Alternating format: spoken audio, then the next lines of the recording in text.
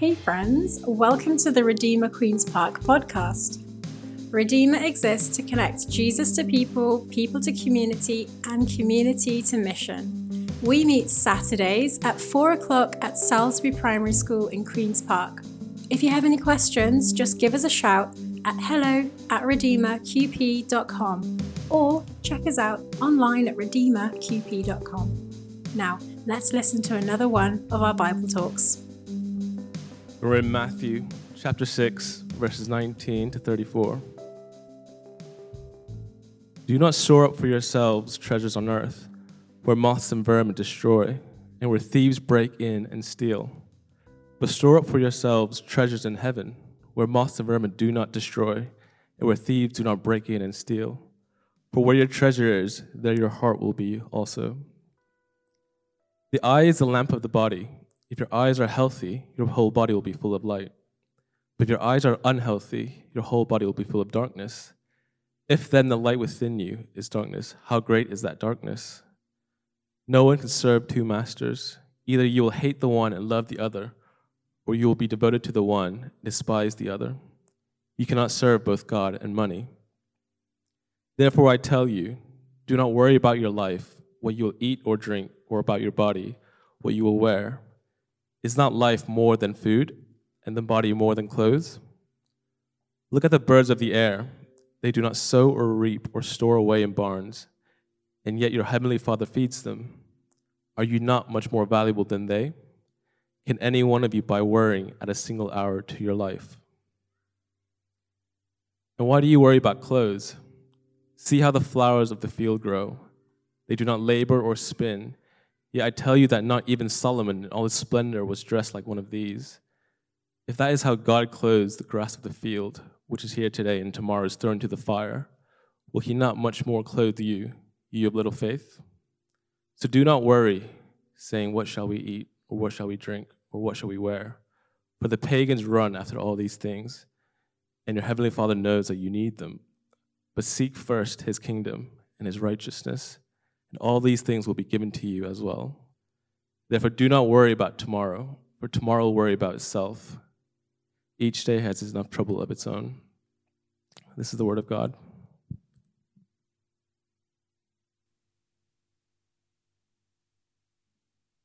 Thank you, James. If you see me fumbling around up here like I don't know what's going on, it's because my son gave me a bunch of plastic cups before I came up here, and I forgot to throw those away, so I'll just be carrying those in my pocket as we go through this. Matthew chapter 6, 19 to 34, wonderfully read for us. Let me just explain what we are doing right here and what we're not doing right here. I think this could be just really, really helpful, especially make sure you can hear my heart before you can hear anything else in this today, right? What are we doing? It's 2 weeks after Easter. Easter is usually that time of refresh and rebirth and renewal, and we're just trying to get caught up in that as a faith family. So as a Christian community, we're thinking like, what does Easter look like in our lives? So we're taking these 2 weeks here right after Easter to think about that theme of Jesus coming in first place in our lives. So last week we considered the theme of first things first, coming right off of Easter. This afternoon is kind of like part 2 of what got started last week. Hearing Jesus teach us what it means to seek first. Yeah. Now, if you're not a Christian and you made your way in here today, let me just say a few things specifically to you, and then I'll address the Christian or the church that's in the room. Right? If you're not a Christian, you come in here. We don't talk about money each and every week as a faith family. Also, want you to hear it from me up front today. We don't want anything from you. Right? We want you to hear about this God that I'm about to talk about. I'm about to talk about this God more than I'm going to talk about money. And we want you to think about him. And we want you to give him your heart. We want you to give him your faith. That's what we want from you this afternoon. But unless you were to get stuck in this community and this become like your routine spiritual filling station where you come by and you get poured into and you get built up and you get taken care of, this does not apply to you. Now, what does apply to you in here, the principles that we're going to talk about, it's very possible that the very things that are discussed here this afternoon, from such a seemingly awkward first impression of a new church, could be the very thing that could relieve you of so much worry and anxiety you've been carrying around. So I just want you to have that, and I want you to think about that. For the church this afternoon, okay? For the people that are week in, week out, like Redeemer is my place. This is my church home. These are my people. This is the place that cares for me spiritually and leads me spiritually. A few things from you here, right? Continuing with what we said last week, I want you to know, like, this is not a capital campaign. We are not raising funds today. There are no commitment cards. I'm not going to ask you to fill anything in this week or next week. Like, none of that's going on. This is reflecting on Easter. This is thinking about our hearts. This is asking the question, does God come in first in our lives or not?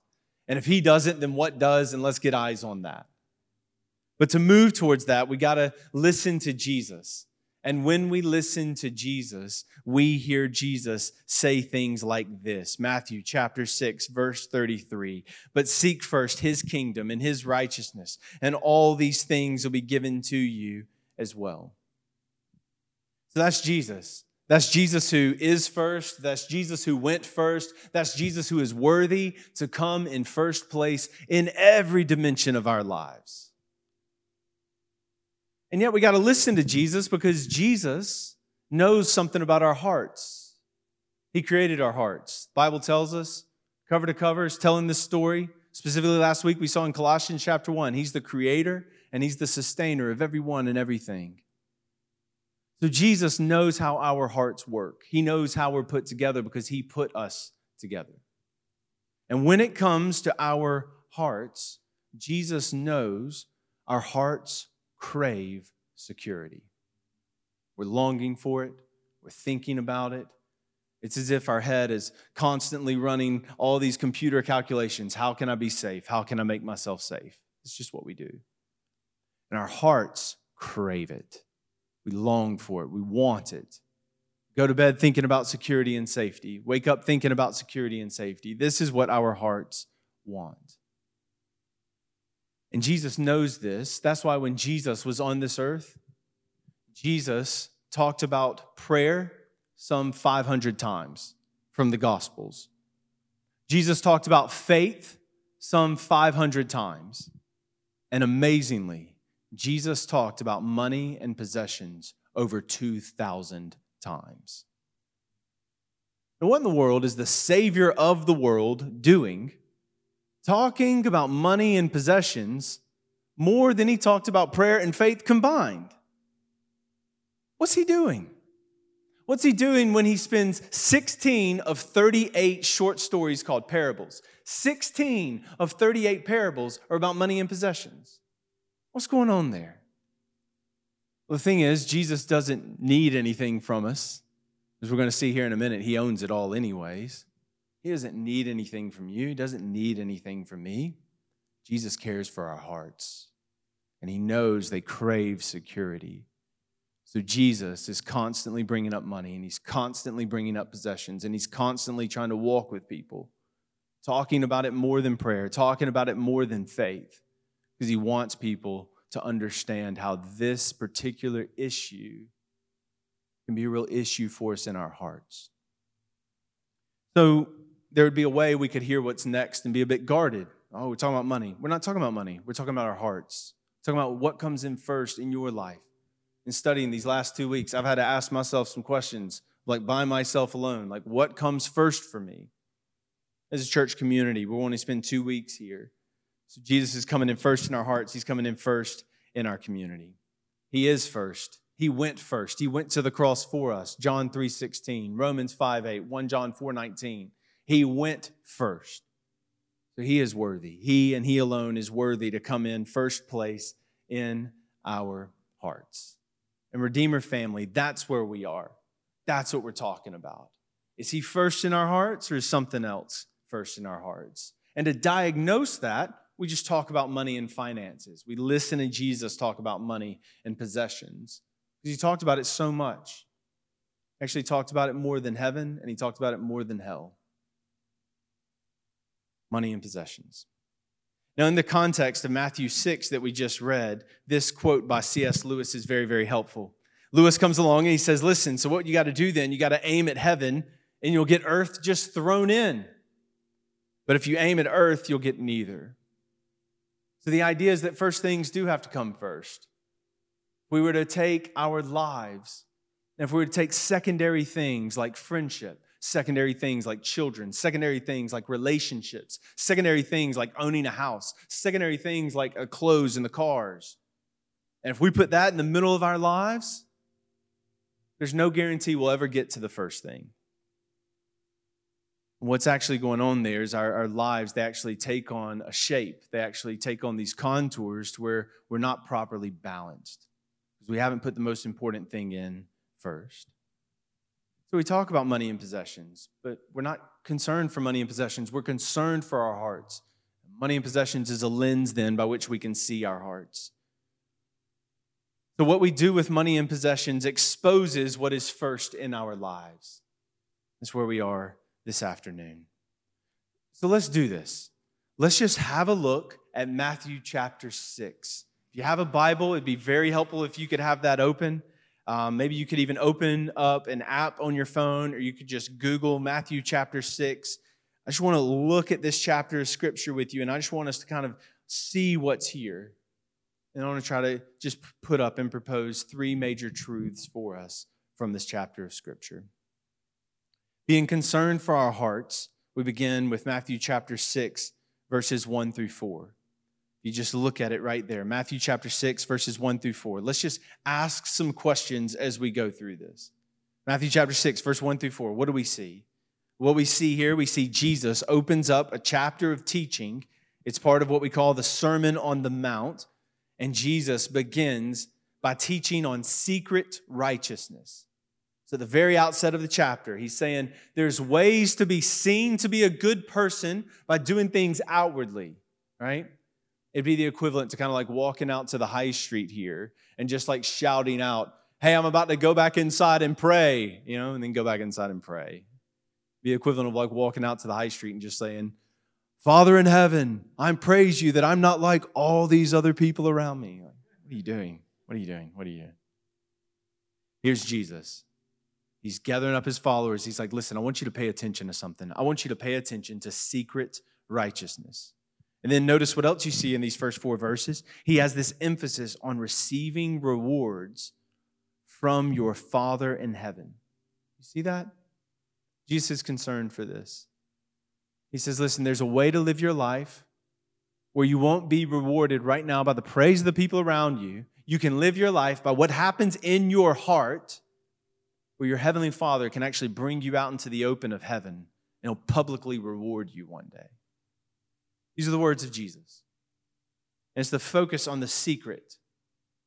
So it's not like, hey, I never gave any money to church, but hey, now I give. No, we don't want that. We don't want that. That's not what we're after. That's not what this is about.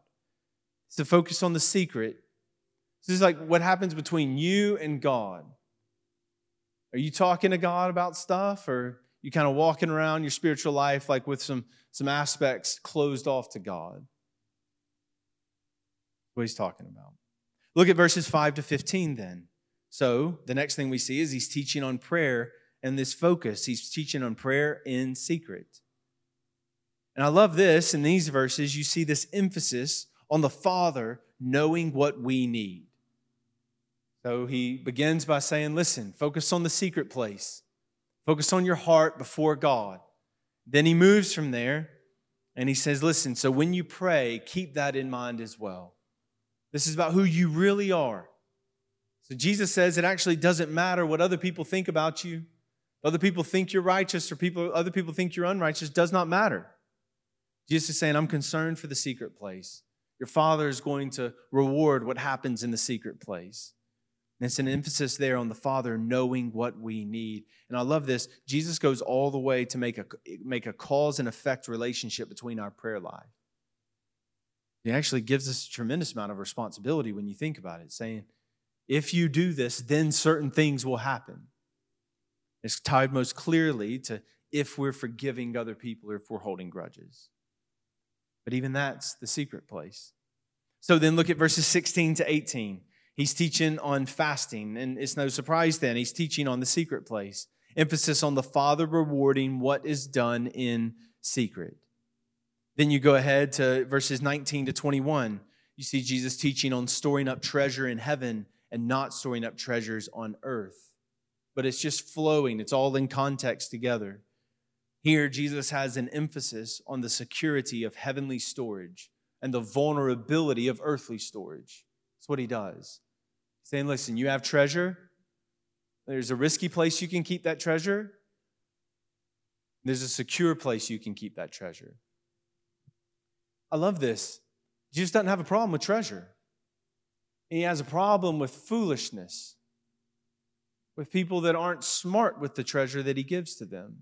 Doesn't have a problem with treasure. Doesn't have a problem with people making 6, 7 figures. Don't have a problem with it. He's just trying to help lead people think about where you could put this. So there's a vulnerable place to keep it, and there's a safe place to keep it. And he goes on, he goes so far. You look there at the end in verse 21, he says, our treasure determines our love. I don't typically think about it like that, though. But Jesus has a way of showing us a new idea. Our treasures determine our loves. So according to Jesus, if you say you really care about something, a really good thing you could do is start investing in it financially and just see how your heart grows affection and connection to it. Treasure leads, heart follows, according to Jesus. You can see it right there. Look at it and see it for yourself. Like, do not hear that from me. Like, see that in the Word. So then, in verses 22 to 23, Jesus is teaching on the eye of the soul. And it's an emphasis, like he's clarifying the ideas around it by bringing this up. It's an emphasis on everything going well or poorly based on what comes first. The eye is like the ability to get things in. Jesus says if that first thing goes well, everything else follows. That first thing goes poorly, you're going to struggle. So he continues in verse 24, teaching on the necessity of having one master. An emphasis on devotion. According to Jesus in Matthew 6, verse 24, God and money can function as gods in our lives. It's helpful to me that Jesus clarifies that you can serve two, you just can't serve two masters. Jesus says you can have many like things that are important in your life, but you can only handle one master. That's really helpful for me. He's saying, listen, like you're going to have one master, and then you can have all kinds of other things that are important to you, but you're going to have one master. He's saying to us, like, you get one master, and you're going to have to figure out, like, who's going to be that master. You can have friendships. You can have money. You can have possessions. You can have relationships. You can have friendships. You're going to have one master. Who's that master going to be? So then, verses 25 to 32, just look at this. He's teaching on worry and anxiety that's rooted in a devotion to money. You see this? It's like very popular, very helpful section of Scripture, talking about worry, talking about our anxieties, talking about our concerns. And Jesus makes a connection for us. He's saying a lot of our worry, a lot of our anxiety is rooted in a devotion to money instead of a devotion to God. And that doesn't mean you can't read this section of Scripture and benefit from it. I certainly have, like all the time. But it's important to be able to see these verses in their broader context. He's teaching about devotion to either God or money. He digs down to the heart level of beliefs and reasons of his people. He even uses this word that James read for us, you little faith. He says, people that walk around like this is an issue of belief and unbelief. He says, you little faith. Then he comes into verse 33. Jesus is teaching on what it is to seek first. I want you to see it again in the text, like rewards are clearly implied throughout the whole chapter. He literally begins with it and he ends with it as well. And Jesus says, all these things will be added to you as well. Charles Spurgeon comes along and he picks up words from C.S. Lewis, he kind of says it in his own way. Spurgeon says this: to promote the reign of Christ and to practice righteousness are but one object and maybe the one aim of our lives. Let us spend life on the one thing, and it will be well spent. As for the 20 secondary objects, they also will be ours if we pursue the one thing only. Think about what you see in Matthew 6:33. Seek first the kingdom of God and His righteousness. Be devoted to God and His righteousness is what Jesus says. This focuses primarily on obeying Him, but this extends to everything else that our lives touch, especially those places we look for security, we look for safety, and we look for beauty. And this is one of those words that applies to all of us. It applies to those of us here in the room that are spenders. It applies to those of us here in the room that are savers. It applies to those of us in the room that feel like we have loads of money, and it applies to those of us in the room that feel like we don't have enough money. Money can be an idol for all of us.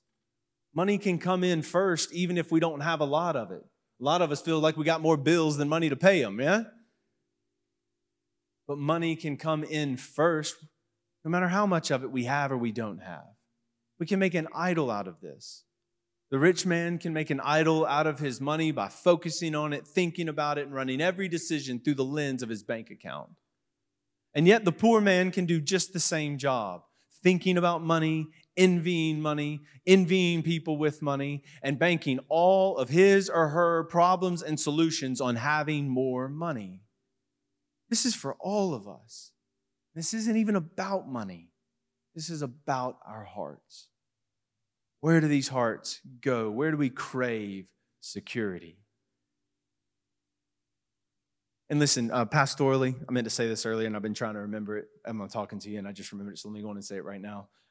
Listen, if you even knew, like, man, I don't know if I'm going to turn up at church today. Like, I kind of think we're going to be talking about money and possessions, and you came especially, like, knowing that, bless you. Seriously, I see you in that. Like, I'm not saying everyone that was here was dipping out on us, you know what I mean? It's a bank holiday weekend, anything's possible, but for those of you here, even knowing like, man, we're going to talk about this. This is going to be a little uncomfortable maybe. Maybe it's uncomfortable because it's like such a big thing for us. Good on you for being here. I think even there like demonstrates God's grace at work in your life. This word from Jesus, like it is uncomfortable, but it is not unclear. Our hearts show us what's important. And we can learn by just chasing the receipts. So Jesus says, seek first. And just think about it. Both the saver and the spender, to seek first. Think about how this applies to us around the room. Jesus addresses the saver, the person like devoted to money, and that devotion shows up in saving money, saving money, saving money. Well, Jesus draws attention to the birds illustration. And Jesus says, listen, look, these birds, they don't waste their life saving, and they're fine. I got the birds, and you're more important than birds. So you don't have to be devoted to money by saving money all the time. A few of us starting to feel good on that one, like, man, yeah, he got him, didn't he? Yep, here he comes for the rest of us. He addresses the spender as well. He addresses those of us carrying the debt on the credit cards. He says, look, just think about those wildflowers, though. They don't spend money on any clothes. They're gorgeous. They're not running around spinning, toiling, dialing it up, searching the sale rack. No, they're fine. They're fine. He tells both of them, don't devote yourself to money. Devote yourself to God. And let God be the primary source of your security. Let God be the primary source of your beauty. And you notice that? For the savers in the room, like that devotion of money might have to do with security, but for the spenders in the room, that devotion of money might have to do with beauty. Trying to cover something up, we're trying to dress something up. Some of us are actually anxious about money. We don't have to be. We can apply this principle to every dimension of our lives, right? So just to kind of come off of it for a minute, think about it. You apply this to your relationships. Don't run around like constantly like seeking relationships or constantly avoiding relationships. Just put God first. and let those relationships come along. Applies with the stuff we have, the places we want to go, the things we want to see. It goes on and on and on. So then our anxiety, it actually thinks too little about God. When we worry, and I know, we just spent weeks in Job and Life of the Emotions. I'm not coming down hard on you. When that anxiety pings and when that worry begins, it is a way of thinking too little of God. Not believing that God's got me. God's going to take care of me. God's going to clothe me better than the lilies of the field. God's going to provide for me better than birds that are not busy all day. The good life is walking with God at the center, and allowing God to provide things around us. And that's Matthew 6. And where do we go with this? I just want to give us a few foundational principles as a new faith family, new church community. We just do 6 or 7 minutes right here, and we're going to take the Lord's Supper. Can we do that? You got to think like we just got our start in September. We're just trying to figure out how to grow up into the Lord and everything He wants for us and everything He has for us. There's so much to say here. We can't say everything there is about stewardship. We can't say everything there is about generosity. We'll get to this in our life together. How about 3 foundational principles for us as a faith family so we can figure out where to go? Let's talk about ownership. Let's talk about stewardship. And let's talk about worship. I made those rhyme. Let's talk about ownership. God owns everything. God owns absolutely everything. In the beginning, before there was anyone or anything, there was God. And God created people. God created the created world. And God invites us into relationship with Himself. But when you think about ownership, you have to start here. Scripture infers ownership to God from creation. Some verses, Psalm chapter 95, verse 5. The sea is His, for He made it. The Bible has this language. Think about this. Psalm 89, verse 7. The heavens are yours. The earth is yours. The world and all that is in it is yours because you founded it. Psalm 24, verse 11. The earth is the Lord's and the fullness thereof, the world and all those who dwell in it. So think about this with me. God owns all things absolutely. This means that anything we're holding then as stewards on God's behalf. But God owns all things absolutely. Therefore, everything exists for the glory of God. The ultimate purpose of God in creation was and always is to display His glory. So everything that He made, everything that exists is ultimately to lead us to the glory of God. Think about Numbers 14:21. God's intention is to fill the earth with His glory. Certain is His very existence. That word from Habakkuk, right? God says, my desire is this. I want to fill the earth with my glory as the water covers the bottom of the ocean. This is what God's about. Ephesians chapter 1, verse 12, rebellious creatures are brought back to God for this purpose, to live to the praise of His glory. So God owns all things absolutely. Everything then exists for God's glory. And this means that we are dependent on God as our creator for everything. And think about this. This has to do with how we think about money and possessions down to the bottom. If we are creatures, then we are utterly. We are utterly dependent. Cups in my pocket. We are utterly dependent on our Creator for everything. Think about it. We are weaker than the weakest baby apart from Him. Because apart from Him, we will fly away into nothingness. We are dependent on this God because He is the creator and He is the owner of everything absolutely. So every breath we take, every calorie we ingest, every energy that we expend, every good intention that we fulfill, all of this, He is worthy of it all. He is the owner. He is the outright owner on it all. So we can't glorify God as our all-sufficient creator and sustainer if we're running around holding on to stuff like this belongs to us. You see this?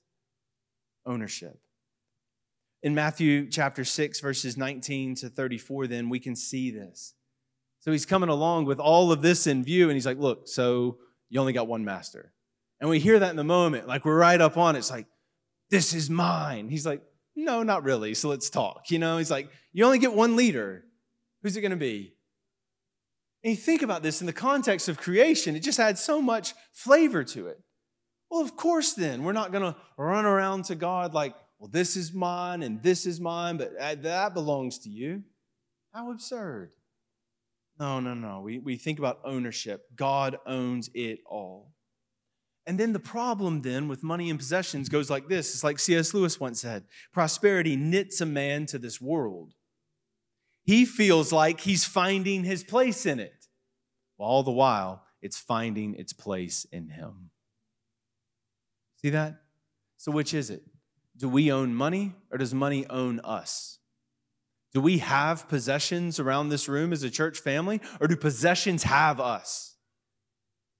What comes first? That's what Jesus is talking about. Ownership. God owns it all, outright and absolutely. Second thing then is stewardship. Well, if God's the owner then, well, God entrusts a portion of his creation to our care.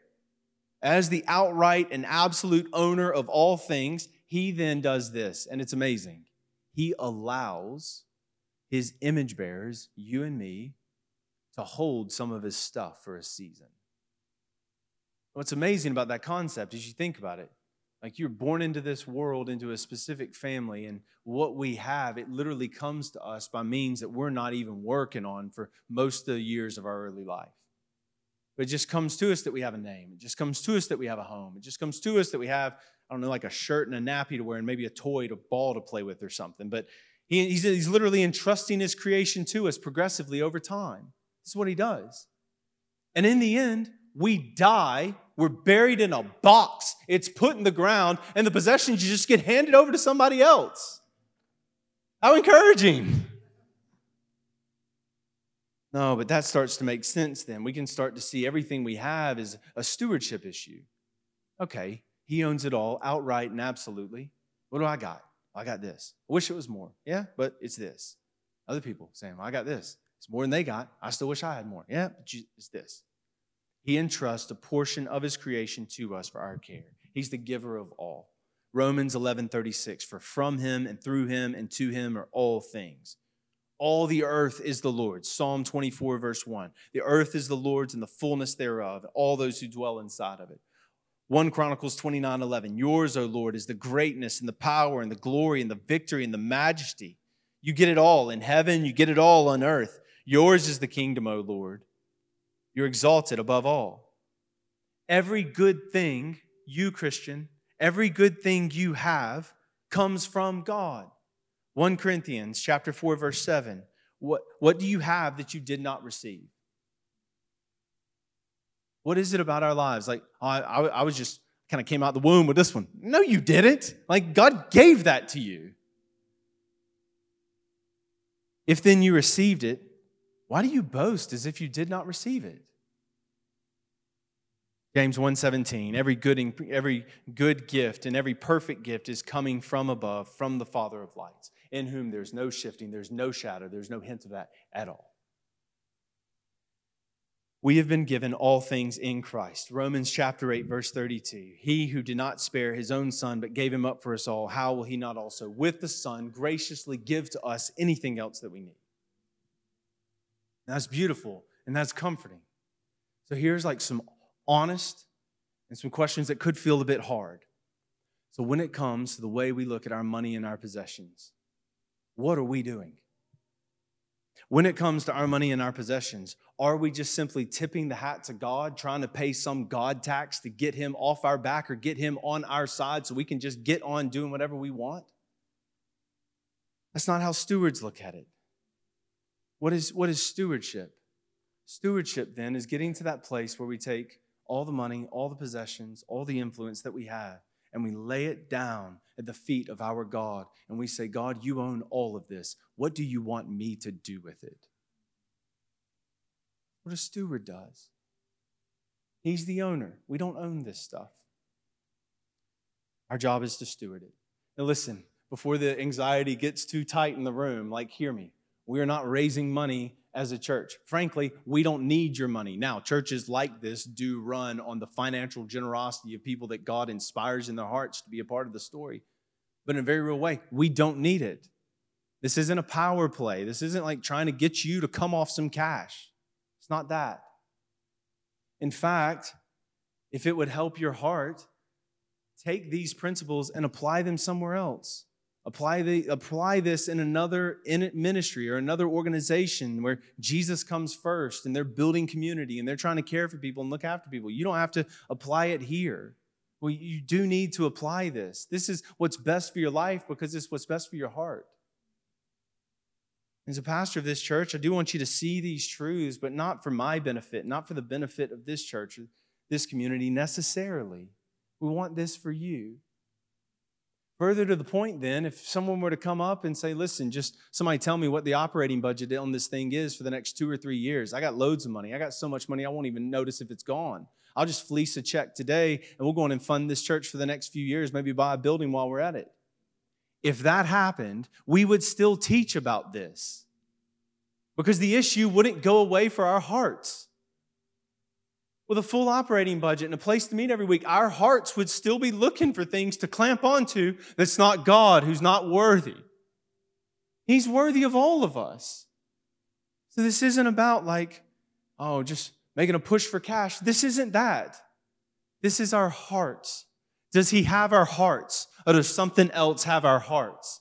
He is worthy to have every bit of our hearts. He owns it all. We are but stewards for a season, and we're gone. It's no worry then. It's no wonder then. Jesus comes along telling His people, listen, you're not here forever.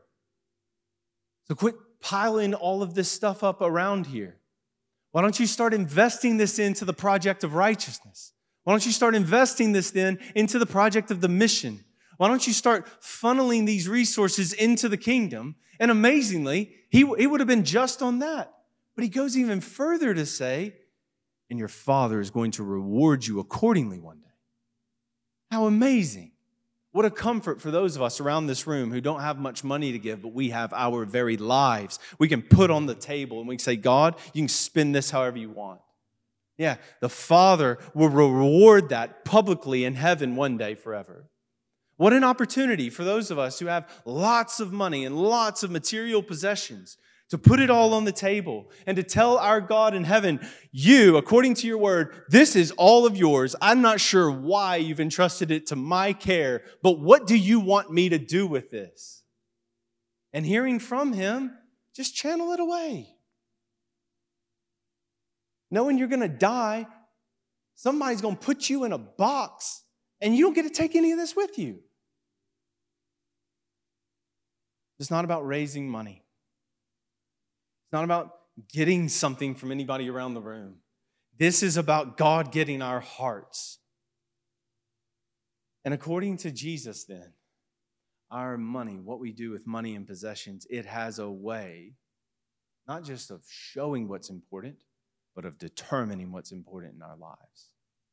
But according to Jesus, we can actually start investing in the project of righteousness, even though we don't care about it a lot. And Jesus says your cares are going to follow that treasure there. You can start investing money in this church or in another church or another ministry that you might not care about as much as you'd like. And you can watch. As your treasure goes into it, you can watch. Your heart's going to come following after.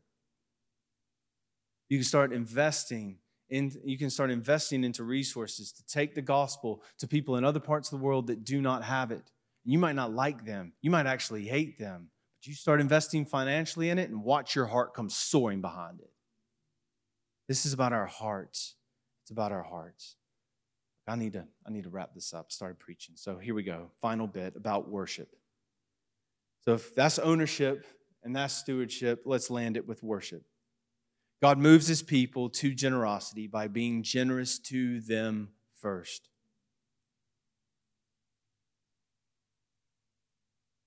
We even understand the gospel in terms of generosity. Jesus was rich, but He became poor. He gave Himself so we could receive, and we who were poor, we can become rich. And we who didn't have anything to give, we can now become people that give away our very lives.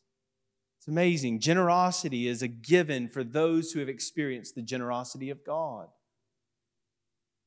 If He's the owner, and if we're stewards, and if we've experienced generosity from Him, it's a given. Generosity will show up in our lives as we come to understand and express the gospel. Concept of generosity is a biblical concept. The scriptures talk about it. I'm looking at a whole list that's like this long that I'll give to you some other time because I need to keep going with this. But when it comes to being generous, this is what our scared hearts do. And I'm not beating up on you. I'm not being rough with you. I know what this is like because I know what the Word says. And I'm reading it. It's like, I don't know if I want to go there. I don't know if I want to go all in on this. I don't know if I'm really comfortable with Him coming first.